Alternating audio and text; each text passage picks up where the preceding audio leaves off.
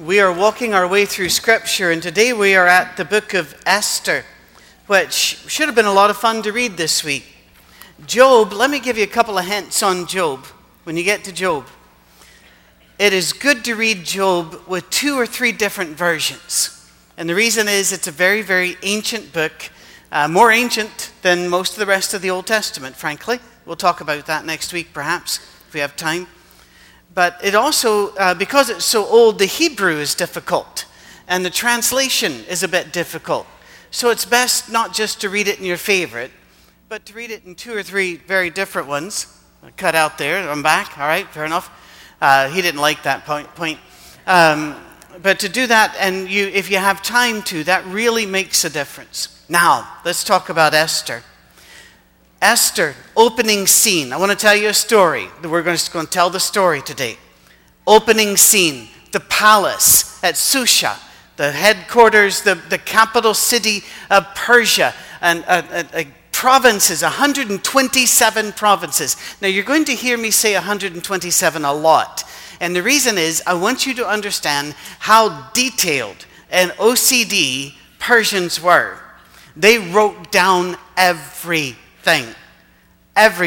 That's why when you hit a series of lists in the Old Testament, you're going, why do I need to know who made the fringe and then who made the tent and who made the pole and who carved that? Because when it was put together, Ezra was in Persia and Persians wrote down every detail. They were obsessive about this. How obsessive, I hear you cry. Well, I have been in the British Museum many times and walked into huge rooms, much larger than this room, one after another, piled full of Persian carvings and manuscripts we haven't translated yet, because there are too many and they're boring. Oh my goodness. If you would like to know what the 4th king's cousin spent on chewing gum, it's in there.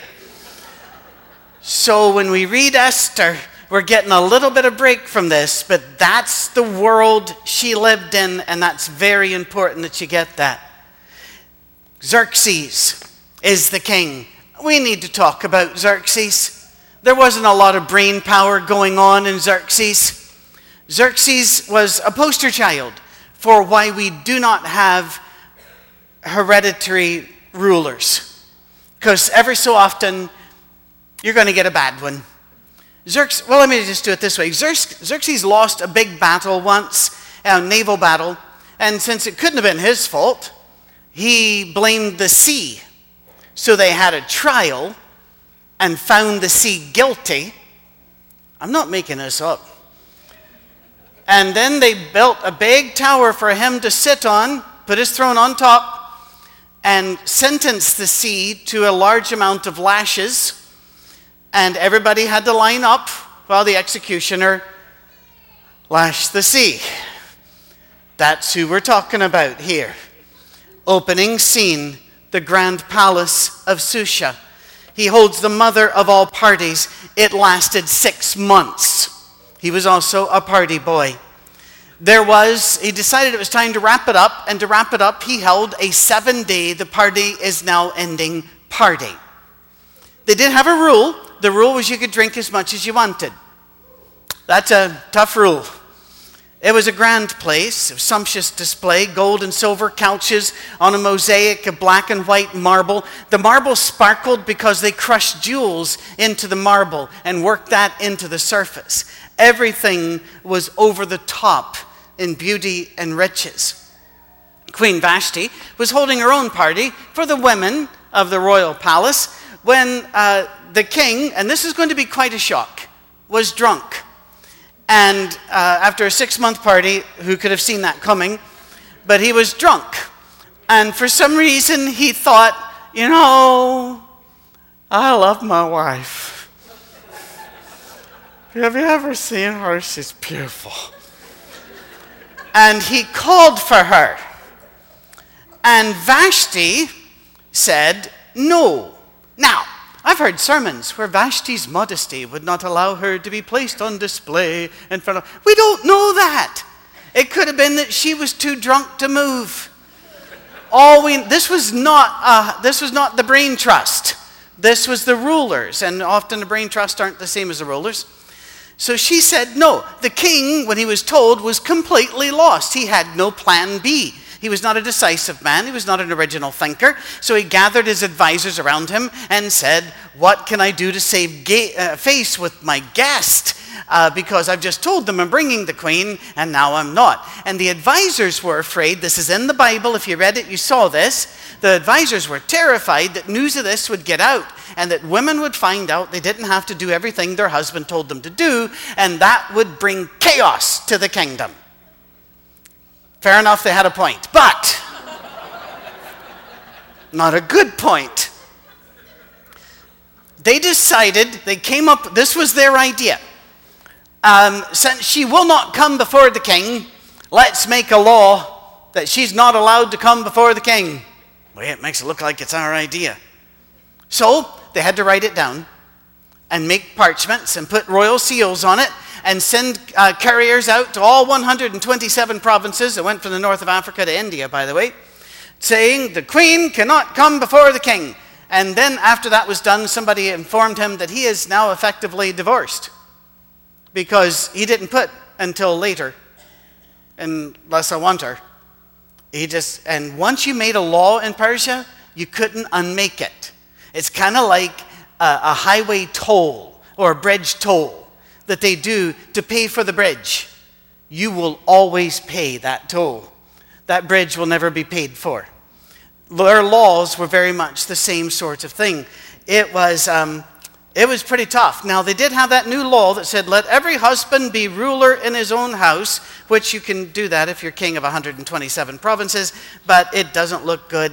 We've got to find a new wife for the king. So, he was a young man. He was a party dude, so he had this idea. Let's send riders out to 127 provinces to find the prettiest virgins and then bring them back. And then, after they've gone through some prep, then I walk down, and the ones I like, I'll point to, and then they're to be sent away and get more beauty work on them. Then eventually they come out again, see if they made the finals, and then eventually I'll pick my wife out. And that's a great idea if you're a young man of no sense. And so if you ever, it's been about 20 years ago now, but Disney actually riffed on this in their animated movie, The Emperor's New Groove. Because he walks down going, yes, no, you're kidding, that sort, all the way down looking for pretty. And it took it right from this event. Well, they went out, they got them, they rounded them up, and they brought them back to Susha, the royal palace, to undergo a famous one-year beauty treatment under the chief eunuch Hegai. There are a lot of eunuchs in this story.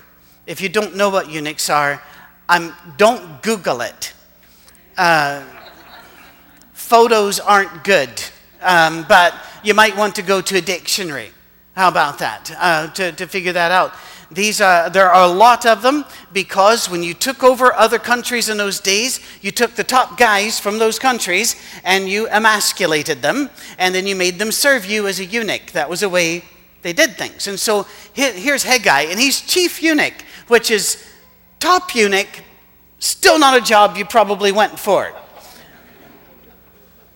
His job is to do the various beauty treatments for the women.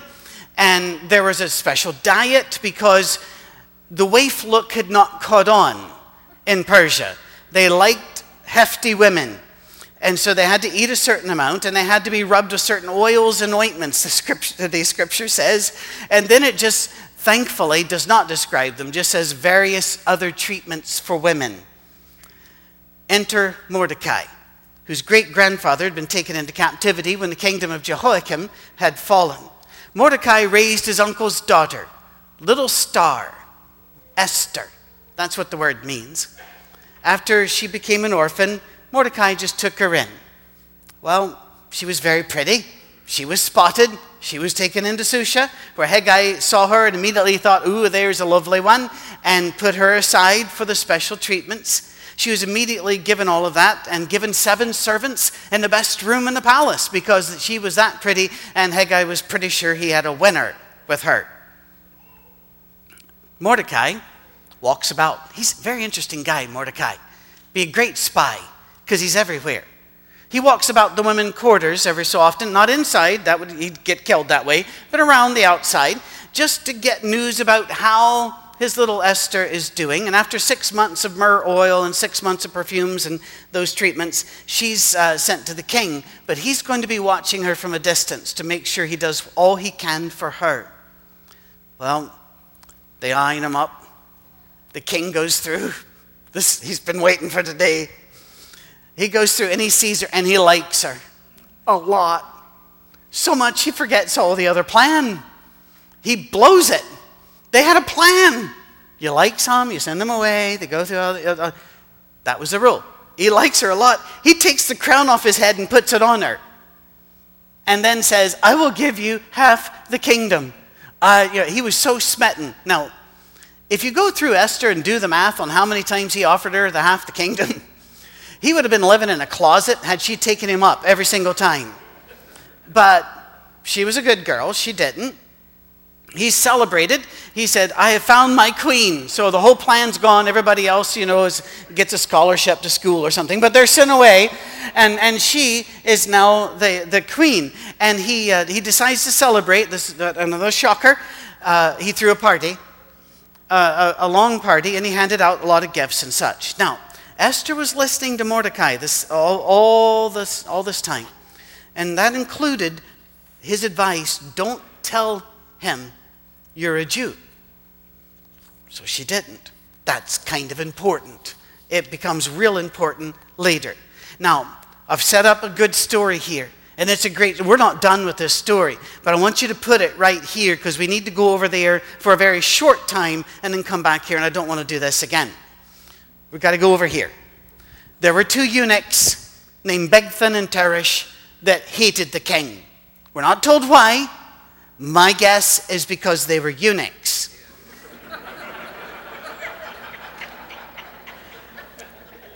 Put a lot of thought into this. Bigthan and Teresh were sitting about one night talking about how much they hate you. I don't like that king. I have to make him English because I don't do Persian. I don't like him. I don't like him either. I like to kill him. Oh, I'm in. That sort of thing, right? And Mordecai is hearing him. Mordecai turns them in. And then they get killed and their bodies hung up on a big pole. That's the end of that story right now, but it's kind of important later. So hold on to that. We're going back over here now. Now, Xerxes had an advisor that he particularly liked a lot, named Haman. And that was a good position to be in because life was worthless to these guys. They didn't mind if they killed 500,000 people because that would get them to lunch 10 minutes earlier. So if you're best friends with the most powerful guy, you're in. And Haman was his special buddy, his party buddy. And he promoted him to chief advisor, and he gave him lots of fancy clothes and stuff. And because he was in so tight with Xerxes, everybody wanted to be in so tight with Haman. You get that, right? Got to be best buds with the best bud. So everywhere Haman strode about the town, people flung themselves at his feet. Oh, mighty Haman, thou rocketh, or something to that. I'm not really sure what they said. But they flung themselves at his feet. The only person who didn't was a guy named Mordecai. They even asked him, and he wouldn't say why he didn't fling himself down. He just didn't bow down to Haman. Helpful souls decided to tell Haman about this. This is hilarious. It's in the Bible. Helpful souls decided to tell Haman, you've got this non-flinging Jew. And he's not flinging himself down when you walk by. And Haman thought, well, he just hasn't had a proper opportunity. So he arranges to walk by Mordecai a couple of times to give Mordecai a chance to fling. You can't make this up. And Mordecai doesn't. Oh, my goodness. This is not good. So Haman finds out he's a Jew, which means he's not a Persian, which means he's probably not even a real human, because only Persians are blessed by God, or the gods, or Xerxes, whatever it is. And therefore, since he's a Jew and he will not fling, Haman, being a very measured, cautious type, decided the only appropriate response would be to kill all Jews in 127 provinces. That's who we're dealing with. That's the world of the Old Testament. Now, so he goes to the king, best bud. Chapter 3, verses 8 and 9, he says, there's these people live about in this your kingdom. They don't follow your laws, and they don't show us proper respect. And I'd like to kill them, but I'll pay for it. And Xerxes knew Haman didn't have any money he didn't take from Xerxes. So Xerxes goes, no, we're buddies, I'll pay for it. Didn't even hesitate. So they made laws. On a certain day, everybody show up and kill any Jew in your community. All the 127 provinces from North Africa to India, all Jews get, and the Jews were unarmed, so they couldn't do anything about it. So he said, and if you kill them, you get to keep their stuff. Now, why did they put it off into the future? They don't have standing armies back then. You had to round them up. It took a while. You guys prepare, go get some stuff, sharpen the stick, whatever you need. But on a certain day, it's going to be kill all the Jews day. Mordecai heard about it, put on sackcloth and ashes, and sat in ashes right in the center of a road outside the women's quarters. The rest of the Jews followed his example, except Esther. She didn't know what was going on. She's sequestered. She's not out there in the community. So some of the eunuchs came to her and said, your uncle's out there wearing sackcloth and sitting in ashes. Looks awful. And she thought, she's a sweet girl, she thought, well, I bet he's run out of money. So she sent him nice stuff to wear and the like. And they came out and they said, here's the nice stuff to wear and the like. And he goes, no, tell her that I'm very upset because of a horrible thing that's about to happen to our people. And she thought, well, what would that be? And so they send back out. And he goes, I happen to have a copy of the decree right here. Mordecai was always prepared. And so he sends the copy of the decree in there. It says, here's what you need to do. Hathach, tell Esther that she needs to go before the king and beg for the lives of her people. And you need to understand what he was just saying. That's offering to commit suicide. Because in Xerxes' court, if you showed up without being asked, they had guys with swords. Their only job was to kill people that showed up without being asked.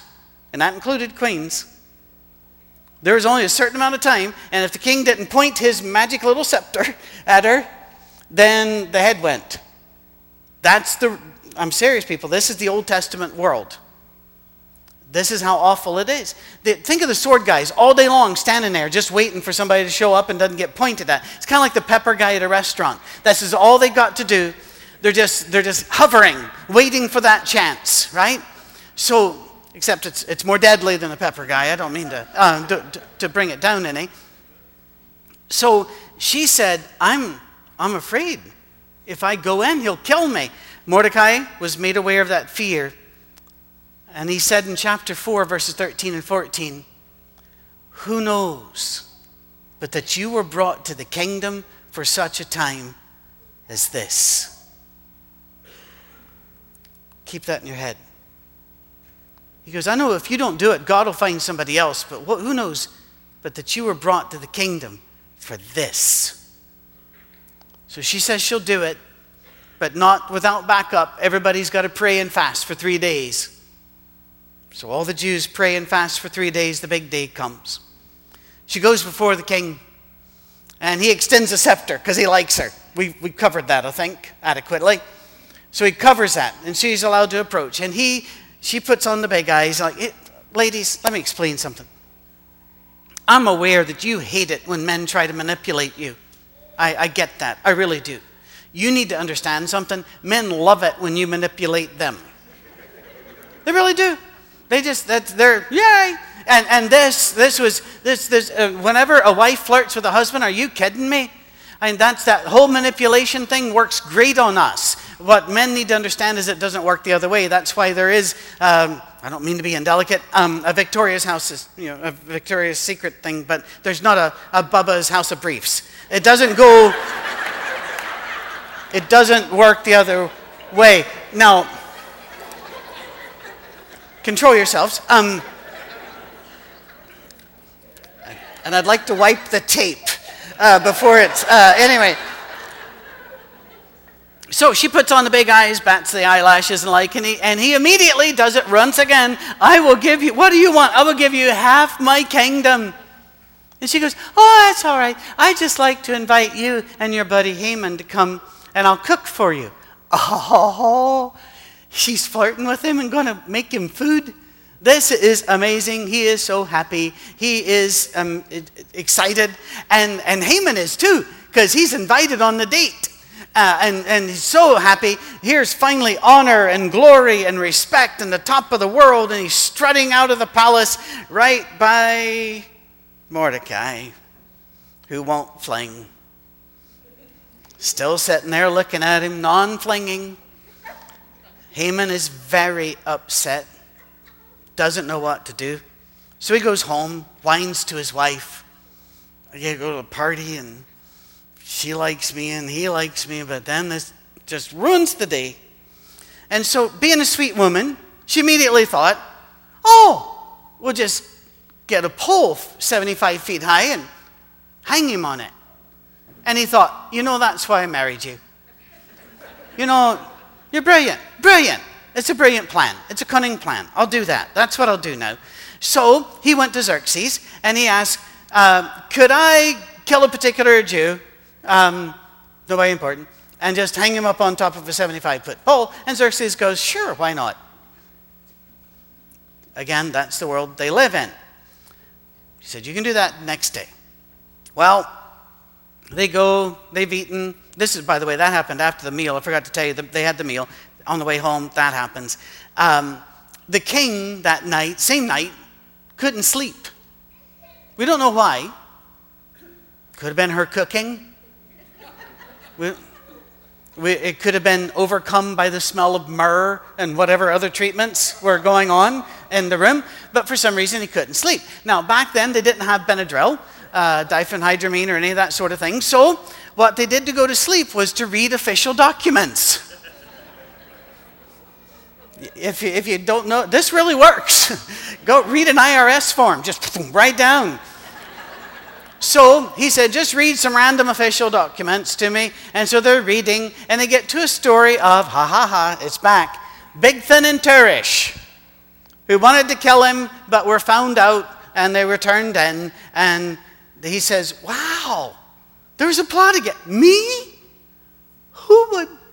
But it was taken care of, fair enough. Who turned him in? Well, it was a guy named Mordecai. Well, what would we ever do for him? There's nothing in the record, which meant nothing had been done. Because if it had been done, it would have been in the record. There's nothing done. And he goes, oh, well, that can't. We can't allow that to happen. Well, Xerxes is working on a plan.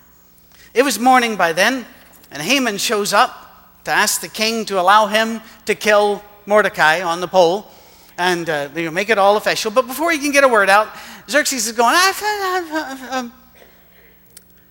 what if the king has a special friend that he really wants to honor? And Haman's thinking, that's me. Oh boy. And he really wants to show the guy he appreciates him. What should he do for him? Haman's trying to think real quick, but he doesn't come up with a lot. He says, well, you'd let him ride your horse